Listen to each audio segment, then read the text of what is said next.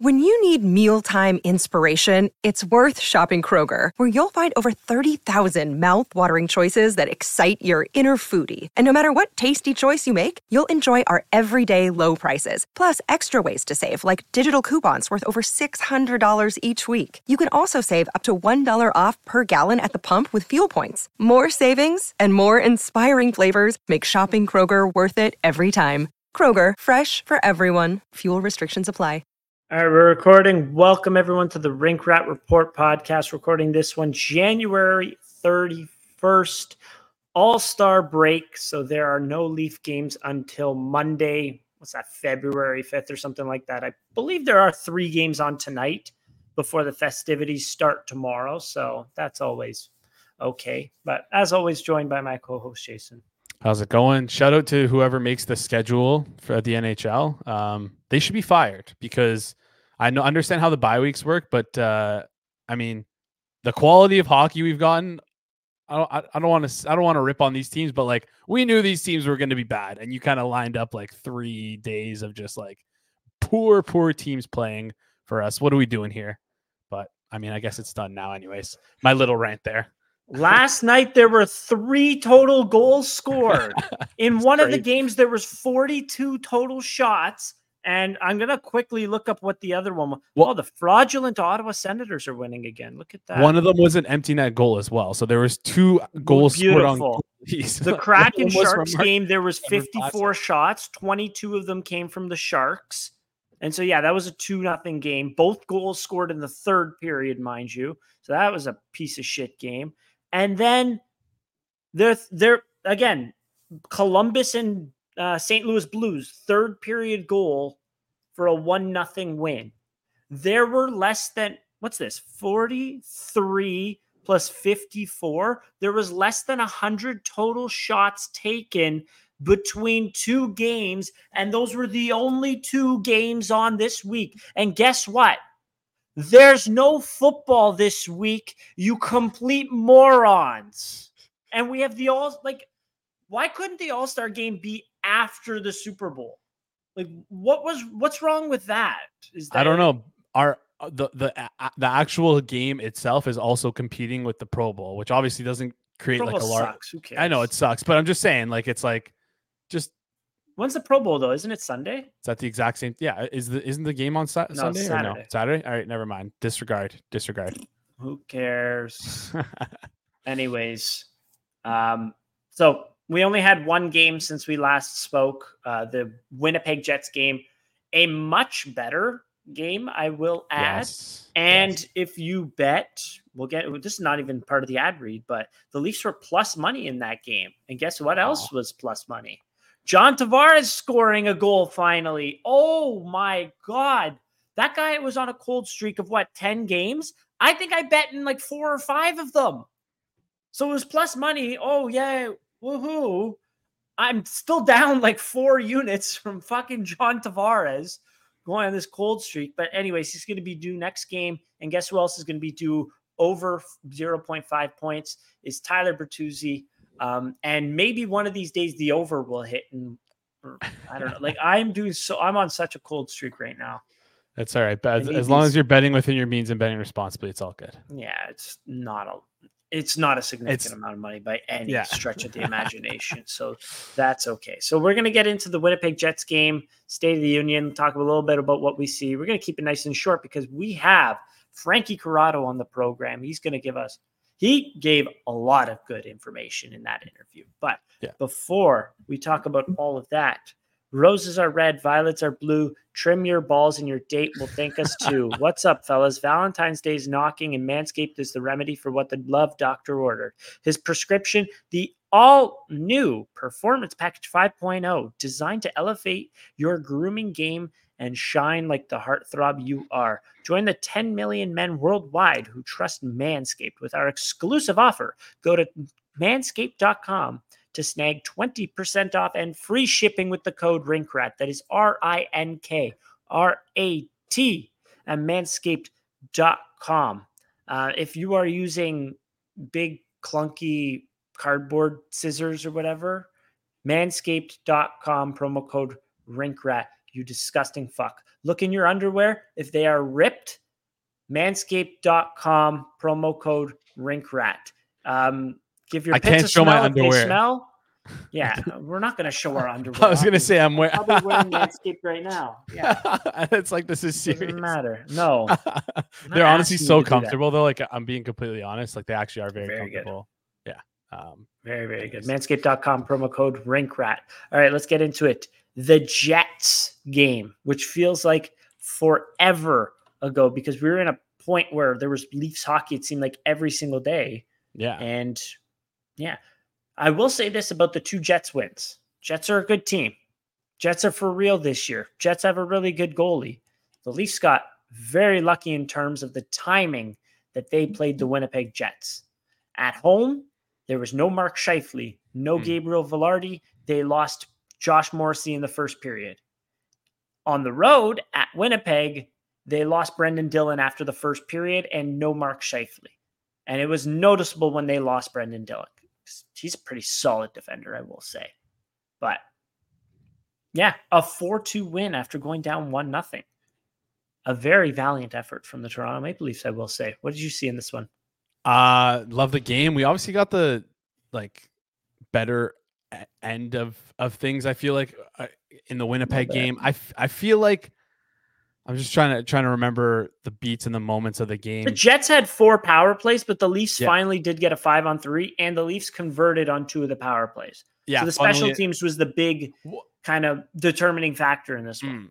Yeah, I was going to ask you, what are your thoughts on the Tavares? It's been talked about a bit now, but I just want to hear your thoughts on this entire game made no sense. This entire game was insane. It made no sense. You will never see anything like this ever again. Ryan Reeves, jelly knees coming off of the IR and tipping in a goal and getting like 100% expected goals in this game. They were awesome in this one. That made no sense. Number 1. Number 2, the phantom no goal on Tyler Bertuzzi, his second in his last 2 games. What the hell was that? That was a bad call, but that's neither here nor there. And the big thing about that call and why I think it was bad, because you could say, they missed whatever. The theory behind it sucks. If they called it a goal on the ice, it would have been a goal if they reviewed it. Because they called it no goal, they didn't have sufficient evidence of some sort. Like, what? I don't know. It was dumb. And then they had the Tavares play too. This one, it went for the Leafs, and there were so many people arguing in my comments. Oh, it's this. Guys, I really don't care. Like, it's 3 a.m. Why are you still fighting in the comments? Anyways, that helps us. So neither here nor there. So Dylan Sandberg over the shoulder chops Tavares' stick. John Tavares, a second goes by, and then he looks at the ref, and he goes, what the hell? He flexes his stick and breaks it, and then the hand shoots up. They changed the rules so that it's no longer, stick broke. Okay, now we're calling it. If the chop is severe enough, they will call it, regardless of the stick breaking or not. So for them to then revert back to that old standard was really, really weird to me. But yeah, and I just think it looks bad on the league because there's the only reason why they did it was because the stick was compromised, which is such a stupid reason. If the slash was hard enough to compromise the stick, it should have been a penalty regardless. So could have compromised his ankle. Never mind. Yeah. What if he hit his hand? What if it compromised his finger off? Yeah. Shout out Mark Mathot. Holy smokes, yeah. I don't know. Anyways, in this one as well. So the 2 Winnipeg goals, the second one was just the biggest piece of shit I've ever seen in my life. One of the Jets takes a shot. It hits Jake McCabe in the ass and then goes in. When it was already 4-1, it was like, okay, whatever. The first goal was a screen. It was a little bit tough to see around it. Okay. But after that, we got a solid game from Ilya Samsonov. Another solid game from Ilya Samsonov. So we got a shutout, both against the Jets. Maybe didn't have the best shooters on that team. But that's 3 really good games in a row from Ilya Samsonov. It's something to really, really be happy about going into the All-Star break. Yeah, and that's the biggest thing. That's my biggest takeaway, from this game is how positive it is that Ilya Samsonov went into the All-Star break with a a good 3-game stretch of where he only allowed 3 goals. He like his last game that he played in, he allowed 3 goals. Now he has a 3-game stretch. Excuse me, his last game before this winning streak, he allowed 3 goals. Like, and now this 3-game stretch, he only allows 3 goals on like, what is it, like 50, 60, 70, 80 shots. So that's a massive takeaway from me here. And it's a positive development because it allows our organization to kind of focus things on the trade deadline, because with Samsonov playing better, and we talked about this with Frankie, like now we don't even have to consider goaltending now. We're not even thinking about it. Whereas if Samsonov still played poorly, maybe there might be like, hey, like what if do you do? Should we like, right? So based on that, Elliot Friedman did say that before Martin Jones was getting starts, the Leafs were sniffing around for a goaltender, but they only wanted to give like a 6th round pick, and teams were like, no thanks, not at all. So the Leafs weren't looking to move anything significant. It was just like a little bit like, here's a 6th, give us your 3rd goalie kind of thing.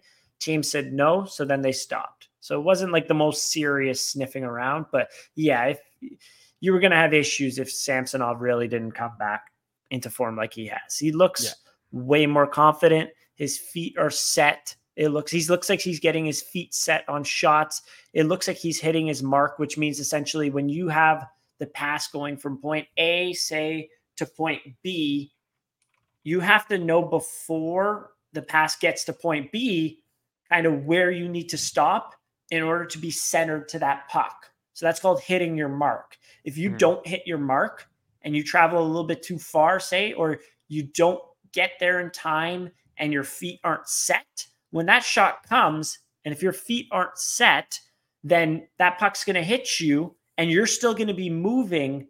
Say that you make the save, you're lucky enough to make the save. Your momentum is going to be going towards your left. You're going to be sliding out of the net kind of, and you're going to be giving up a very juicy rebound in front.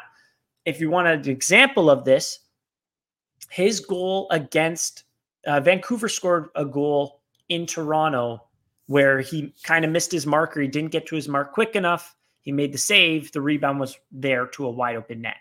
He's hitting his marks, it looks like. He looks really good. He looks square. He looks confident.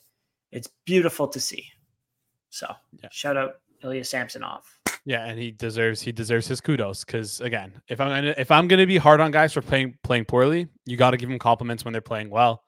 I mean, I know you talked about the first Winnipeg game on the previous show, but I was in that building. I was at that game, and man, it went fucking crazy when he made that 2-on-0 save. The 2-on-0, the 4 saves on the 2-on-0. The building erupted, which is I mean, I feel like the Leafs have the worst home field advantage if crowd noise is a factor. I feel like our crowd noise is terrible, and I actually do not remember the building ever being that loud, except for maybe I was at a Boston Bruins playoff game. I think it was the first one against the Bruins, the first series against the Bruins, and that was like as close to as loud as I think I've ever heard the building since then. Yeah, that sounds about right. Well, I mean, the Tampa Bay first game, that seemed like it was pretty loud. Yeah, that's true. That was 22-20. That was 21-22. Yes. So way back, but it was pretty cool to see when they went out west in Edmonton, in Calgary, in Vancouver, in Winnipeg, how loud the building got, because it was the Leafs fans cheering against the home team fans. And it was like both of them were 50-50 pretty much. So that was really, really cool to see. But yeah. Anyways, a couple of things. So beyond that game, I do want to say Connor Hellebuyck looks really good. I think he's a fantastic goaltender. I think he's going to win the Vezina.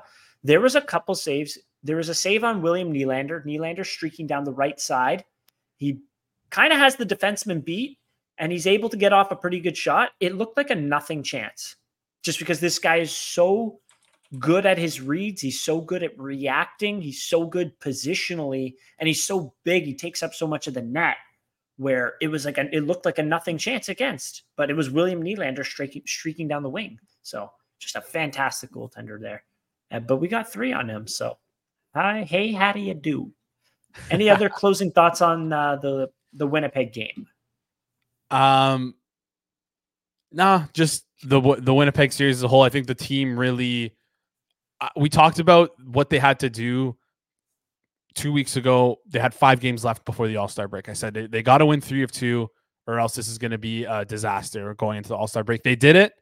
They did it in the last 3 games. They lost 2 of them, then won 3, but they did it. So that's like a positive outlook. And again, it seems like this team gets like, I've kind of been talking about this all year. It's like the signings that Brad Treliving has made has planted seeds throughout. It feels like the organization of how to hopefully shift the culture. Feels like the way that we played Winnipeg was a step in the right direction. I feel like we went into it like a little bit more of a F these guys attitude. And I think it goes all the way back to those Scheifele comments. So, yeah, I don't know. It was a good character win. It was Scheifele in the dressing room there. He was a baby. He was injured. He couldn't play the Leafs.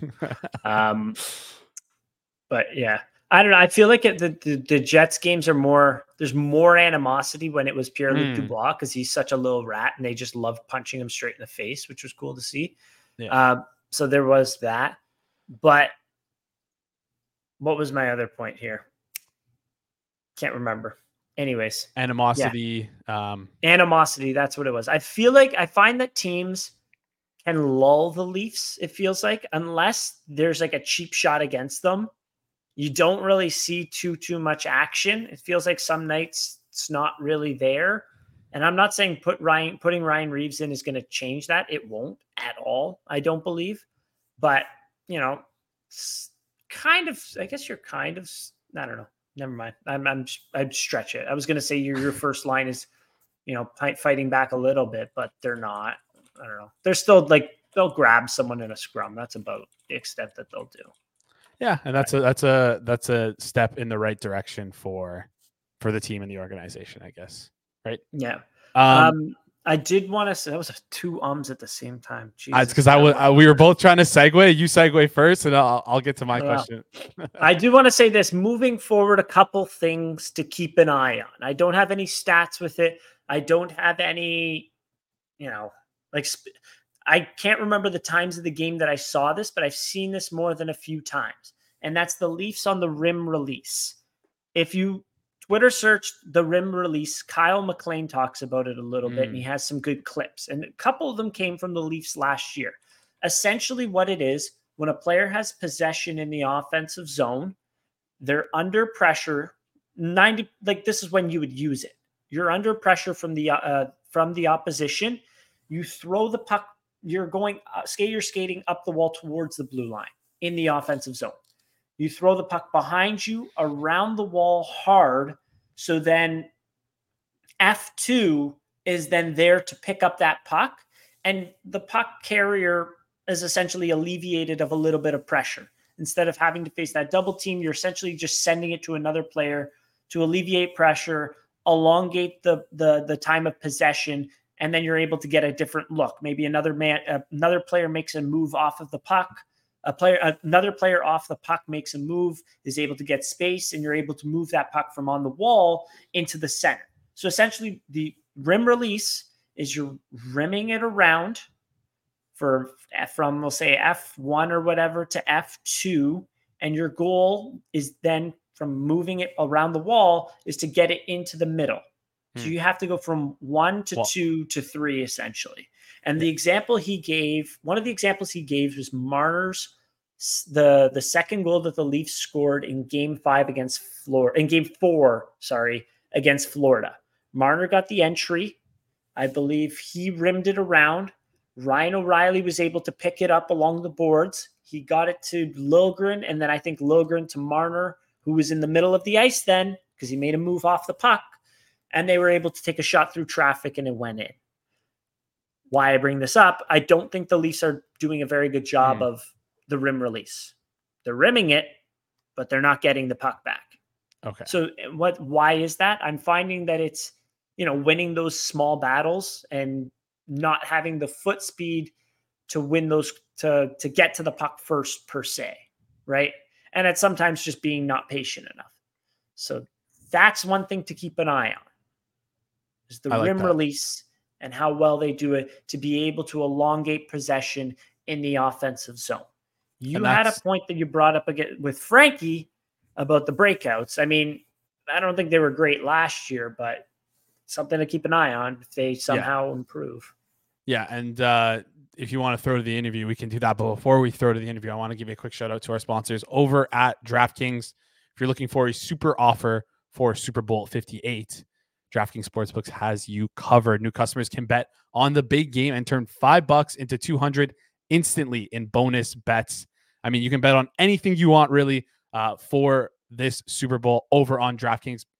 Pretty much anything you can imagine, like, for example, the coin toss, if it's going to be heads, if it's going to be tails. They're currently offering 0 vig on it. It's plus 100 either side, which is fantastic here. And then they have, obviously, the Gatorade color, which is a classic Super Bowl prop. Is it going to be purple, yellow, green, orange, blue, red? Anything you want to bet on and that you can imagine that you could bet on, it's probably on DraftKings. So head over to DraftKings. Download the DraftKings Sportsbook app now. Use code THPM. New customers can bet $5 or get $200 instantly in bonus bets when betting $5 only on DraftKings Sportsbook, an official sports betting partner of the Super Bowl 58 with code THPN. The crown is yours. Gambling problem? Call 1-800-GAMBLER or visit www.1800gambler.net. In New York, call 877-8-HOPE-NEW YORK or text HOPE New York 467-369. In Connecticut, help is available for problem gambling. Call 888-789-7777 or visit cpg.org. Please play responsibly on behalf of Food Hill Casino and Resort in Kansas. 21 plus, age varies by jurisdiction. Void in Ontario. Bonus bets expire 168 hours after issuance. See dkng.com/football for eligibility and deposit restrictions, terms, and responsible gaming resources. Head over to DraftKings. Use code THPN. Do you want to bet on the Red Wings right now? It's 2-2 and 3:16 left in the third. Minus 130 money line and plus 100 for Ottawa. I'd have to take a look at that. I don't know. I'm going to go Red Wings. Why not? Love it. Whoever's listening to this tomorrow, you're going to hear a happy Joe next week or a sad one, and it'll be determined. It's not enough money. I'm literally making 76 cents if they win. I'll just be pissed because I bet against the Sens, and the record for betting with the Senators has just not been very good.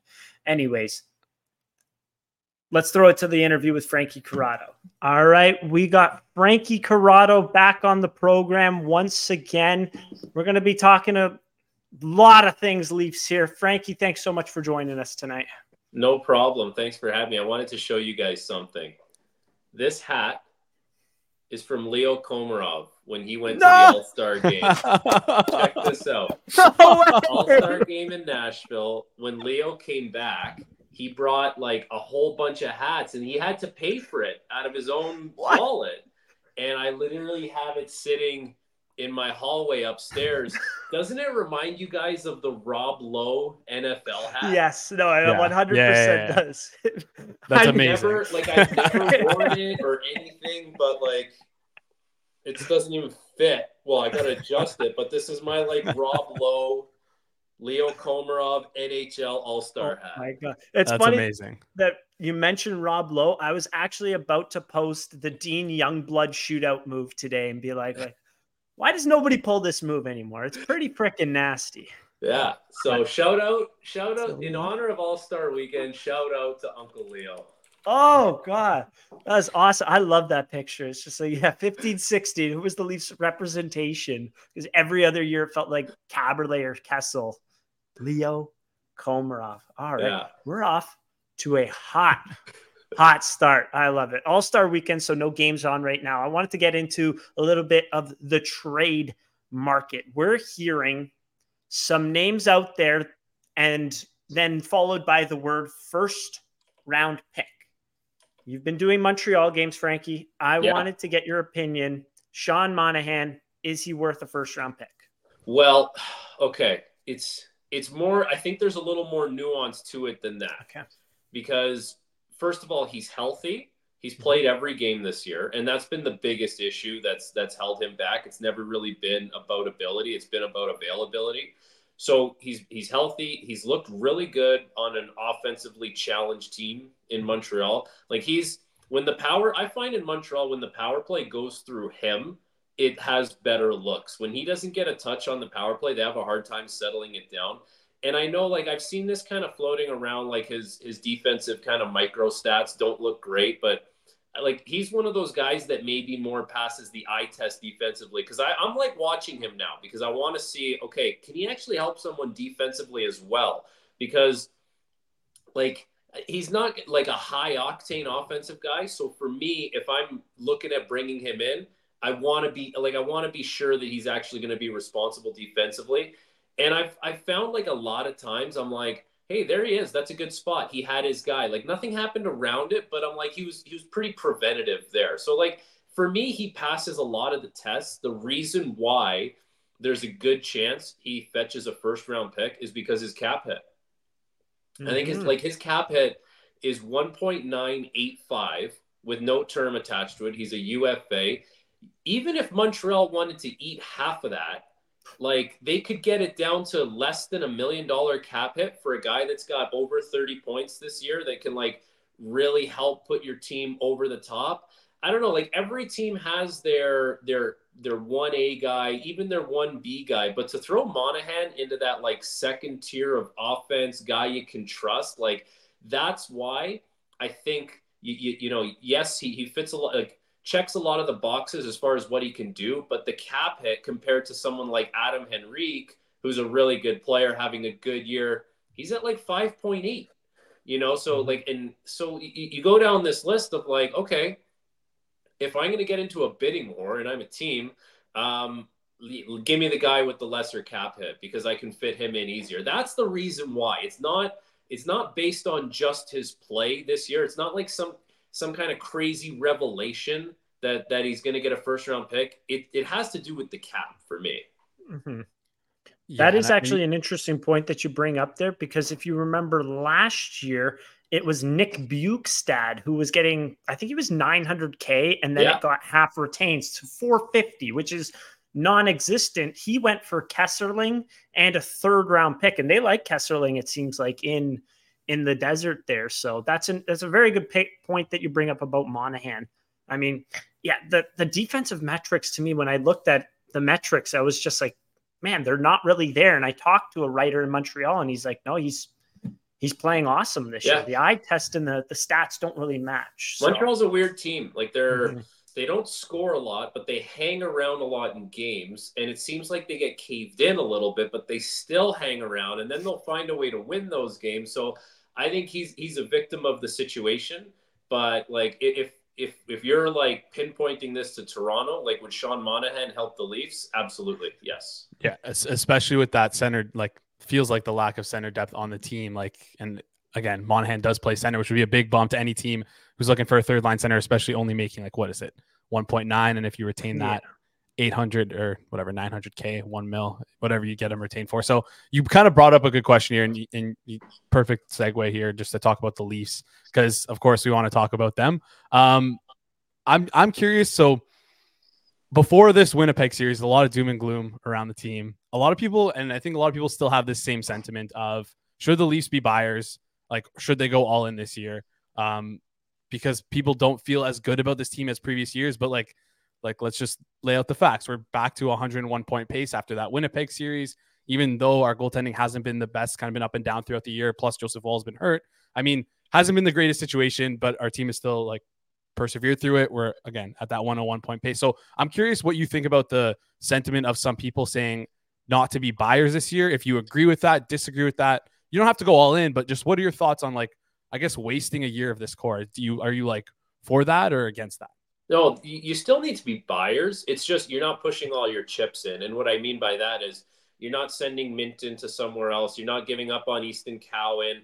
Like, you probably say we can part with the first round pick because, like, for me, it goes by priority. And the priority is a defenseman, and not just the depth guy, but someone who can actually play in your top four. And, it's funny you mentioned the Winnipeg home and home. I had this question posed to me by someone coming out of that the 1-0 overtime win in Toronto, and the question was, are you more optimistic about that game or pessimistic about that game? And I literally asked the person, I said, why in the hell would I be pessimistic about that game? They just won like a tight game. Their goalie, who struggled all year, pitched a shutout.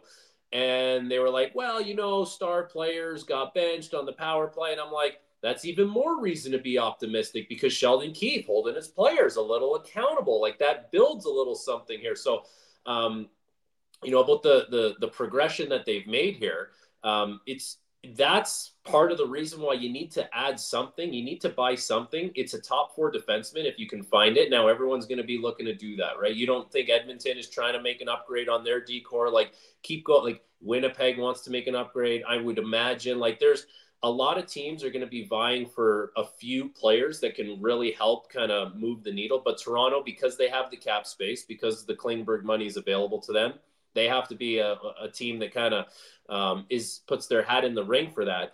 But as you cannot think you're going to be able to address everything with this team this year because you don't have enough currency in the bank to go through everything and really get people who are going to be game changers or guys that can move the needle. So what I've been saying is number 1 priority, address that. You have the money to do it. You have the assets to do it. That should be a done deal. That should be a lock. If you think you can make another kind of thrift store bargain kind of move that can help you, take your pick. It probably doesn't need to be a depth defenseman because you have a lot of those. Is it someone, as a depth forward that can help you? That's probably it because you're not going to add a goaltender now with Samsonov playing better, Woll coming back, and, you kind of know what you have in Martin Jones. So that's what I'd be looking to do. It's a defenseman who can help move the needle in the top 4. And it's like a bargain kind of, bargain shopping as far as who can maybe give you maybe it's a little offensive punch, lower in the lineup. But that's, and Sean Monahan, he doesn't fit that criteria for me because that's going to cost a 1st-round pick. You're probably using the 1st-round pick to bring in the defenseman. So it's not an all-in. Like this is not the year where you say similar to last year with Matthew Nyes, like that was different because Nyes is going to be a really good player. Like you just didn't want to part with him in the organization, but I'm not mortgaging, Minton, Cowan, et cetera for this year's group. Yeah, that's fair. That's a good point there. And so do you have a name for us that maybe you think, hey, so maybe. So I've been kind of going back and forth on this. I've been looking at at the start of the year, I put all the names of UFA players into this little document. And as they keep getting, re-signed or traded or whatever, you have to kind of see like who fits where. So now it comes down to teams, which team is definitely going to be out of it. And which teams are still on the fence. So now we know that Lindholm is traded from Calgary to Vancouver. I don't think that means they're going to get rid of everyone. Like they probably are, but they probably still want to see, what they're going to look like. So Calgary, we kind of see what direction they're going in, but Anaheim for sure. Anaheim's not, so then you take a look at who they have up front. They have Henrique, Silverberg, Sam Carrick. Okay. Sam Carrick, there's a guy who can probably help you, but he's been in Anaheim forever. How are you going to get him out of there? There's Buffalo. Olofsson, Gergensons, Okposo, Tyson Jost. Any of those names excite you? There's going to be Johnson names too.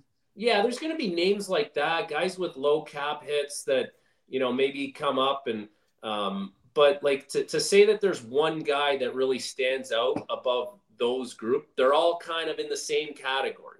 They're just guys on low cap hits that it just comes down to at that point, does the team have a little bit of preference? Maybe one guy plays with a little more speed. Maybe one guy played with, someone on the Leafs at one point and there's a little maybe chemistry there.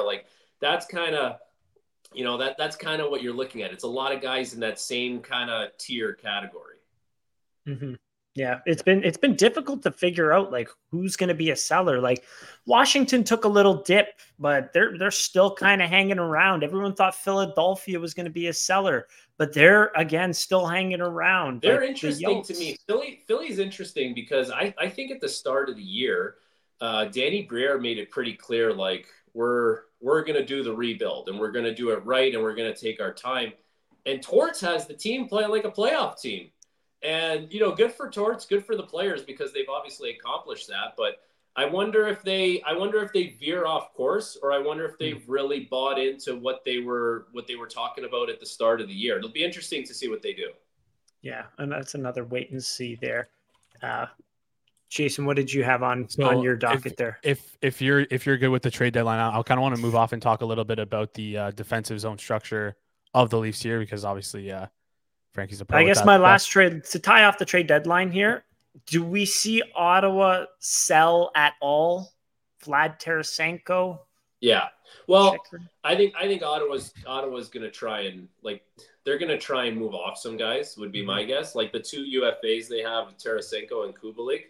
Like Tarasenko's played really well recently, and he's kind of he's on a bit of a hot streak. Kubalik last year was really good, and that would have been a guy that I would have been all over for the Leafs. Like he was a $2.5 million cap hit. He played a pretty up and down up straight line game, and he was hot last year. He had 20 goals or 25 goals, something like that. This year it hasn't worked in Ottawa. Like if they didn't have to play him, I'm sure they wouldn't. But yeah, and then the Chychrun thing is interesting because I saw some Leafs kind of discourse on Chychrun, and someone was tweeting out that really good defensively. He plays the right side, and I didn't tweet anything back, obviously, but I was like, wait, stop right there. He only plays the right side because Ottawa needs him to play the right side. He's not very comfortable there, and if you ask Sens fans, that hasn't gone great for him or them this year. And he's an offensive defenseman before he's a defensive defenseman. So he's an offensive guy. And so if you bring him in, you have to know what you're getting when you're bringing him in. So you're probably going to get a little offense from the back end, but he might leave a little to be desired defensively. Yeah, who knows? Because that might be the space. I doubt the Leafs are trying to move for Chychrun, but that might be the space that Brad Treliving was looking to fill when signing a guy like Klingberg, and obviously that didn't work out for other reasons. But could be an interesting move here. I'm always infatuated with him, and especially back in Arizona. I was about to come on here and rinse the Sens if they did not win that last game. My friend Dave has been, we're so good. Oh no, this team sucks. Cancel my Sportsnet Plus. And then we're back. Okay, place a couple bets on them. Nope, they start losing again. I was about to rinse them, but apparently they're back. So yeah, sorry, Jason. They're probably further away than even they think. So yeah. Fair enough. All right, I have a couple questions here just before you get off. Just curious about the defensive zone structure because recently this year, new head coach, name slipping my mind, forgot to write it down. They implemented a different kind of structure. They play more of a swarm in zone. Can you just tell us a little bit more about the swarm structure?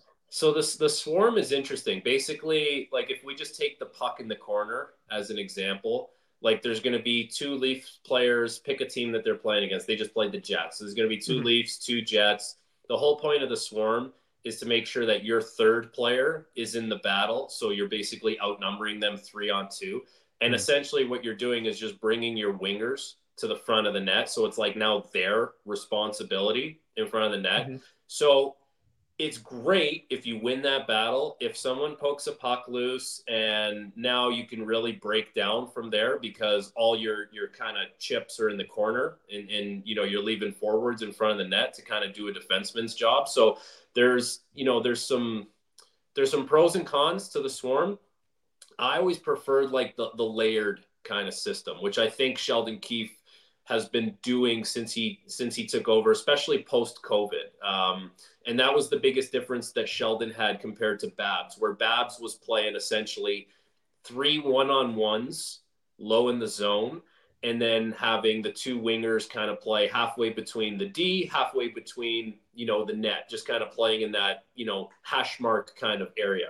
Whereas I think Sheldon now wants just different layers of support. So not necessarily having that third player right in like a swarm, but close by. So you're staying by the net a little bit. And if something happens and you see that puck poke free, now you have the green light to kind of get involved. So I remember in Vancouver, Alain Vigneault was doing the swarm. And it was the swarm at training camp. And then when I went back to junior, I came back later in that season for the playoffs, and the swarm wasn't really happening anymore. I think they had moved off it as well. It's super, super aggressive, and it can lead to some bigger chances in front of the net. But Leafs have gotten better defensively this year. It was an ugly start defensively for them. And that was one of the things that Sheldon has made a lot of strides with this team. He really had them buying in. It's funny now that I'm out calling games. I like to kind of go down to morning skate, talk to some guys, and I was talking to a player, and we were just, a guy I know shooting the shit. And I said, okay, like, tell me, like, what do you guys think when you play Toronto? And like, what do you talk about? He said, well, you just have to watch out for the star players. They're just so good, right? Like, and they can do stuff that other guys can't. It's really dangerous. I said, oh, well, how are they defensively? He said, the best they ever were defensively was in the Canadian division. He goes, that was the best defensive Toronto team that I've ever played against. He goes, I think since then they've become a little more loose, and especially this year. So take that for what you will. That's a guy who's been playing against them. Yeah. Well, that's always interesting to hear other people's perspective of it. And like, man, that team was so good. That team could have made a run, but that we don't want to go there. It's the PTSD meme. Anyways, a couple two quick questions here before you head out. Just a question about continuing on with the defensive structure, more looking towards the breakout here. I noticed last year the team had a little bit of struggle promoting the puck on their breakout, going from D to forward, and then that first and second pass here. It feels like, especially in the playoffs and especially against Florida, we struggled against that mightily, and it feels like they kind of cracked the code on us, where they kind of like to seal that wall, the winger off the wall, and kind of force us to go through our centermen, who are like, other than Matthews, are relatively slower than last year. They were relatively slower. So have you noticed that more teams kind of trying to seal off the wall against the Leafs? And do you think that teams have kind of cracked the code on like how the Leafs are planning or trying to break out here? The Leafs, yeah, and this goes back to even when I was in the organization. The Leafs are reluctant to rim pucks and push kind of battles to the neutral zone. There was always this notion, let's go back and hit the centerman. Okay, you can't always do that, but if that's your mentality, then a lot of times you end up breaking out the strong side. So the puck, the side that the puck came in on. And I think that goes to your point, Jason, about like teams really know that about the Leafs now, and they'll make sure that they're sealing the strong side wall, and they're almost kind of daring the Leafs to go out the weak side wall, almost giving them that, but really kind of clogging things up. And, it's like either the pop pass to the middle won't be there, or it's like, a little reverse play, and it's like, bang, that guy's right in your face now. And that's when things kind of get stalled in their own zone. Like, I would love for the Leafs to be a little more willing to not, I don't call it a rim. Like, I had a coach, he said, get this idea of it being a rim out of your head. He goes, if you think about it as a bypass, think about this. You're bypassing the forecheck, and we're just going to push the battle out into the neutral zone. Like, we're doing it with a purpose. We're not just going back like tree stumps, rimming pucks. Like, we're doing it with a purpose. And then the forwards and the centerman, everyone knows you're on the same page. Like, that could help kind of alleviate some of the congestion on the strong side of the ice. But there's some teams that go back and they kind of work these little dink passes where, yeah, you can go up the strong side, but it's like, if everyone thinks you're going up that side, you make it look like you are. And it's just a little bump pass to the net now, behind the net. Now you take it and you wheel out the weak side. Like, Vancouver does that really, really well. And that's been a big part of their success. So, like it's real what you're seeing. It's just they want to go back and hit the centerman, and a lot of times they're breaking out the strong side, and there's a lot of traffic that way. Mm-hmm. All right. Yeah. And if you think actually the Edmonton game was one where it was so noticeable that they were just, Edmonton's D were all pinching, sealing off the wall, and the Leafs had a little bit of trouble breaking out. Not that they played terrible that game, but that was just something that was very. You know what Chicago did a lot, and this was when I was in the league. Like, and we would always have this in the pre-scout. Chicago would do this thing as soon as their D had full possession of the puck, and it was like eyes up possession. The wingers would skate at me, at a defenseman, full speed, literally skate at you full speed. So now you were like, okay, what am I going to do? Am I going to let this guy just skate in behind me and try and pick off a pass? No, I'm going to skate with him. Like, I got to stay in front of this guy. Next thing I know, he had pushed me out to like the red line. And now there was all this room underneath for the centerman and the D to make some plays. And Chicago did it. Detroit did it a lot. And, I think there's something to that as well on the breakouts, like getting your wingers, moving with some motion, with a purpose to help kind of make some room underneath. Yeah, essentially like run the fly route and then hit the tight end underneath kind of thing. There you go. You've been playing Madden, Exactly. All right, Frankie, thank you so much for coming on. I think I learned a ton from this interview here and got a lot of great information. Hope everyone listening did as well. Thanks again for coming on. No problem. And I hope the sleeve monster gives you your sleeves back. Thanks, Frankie. We'll talk soon. No promises. See ya.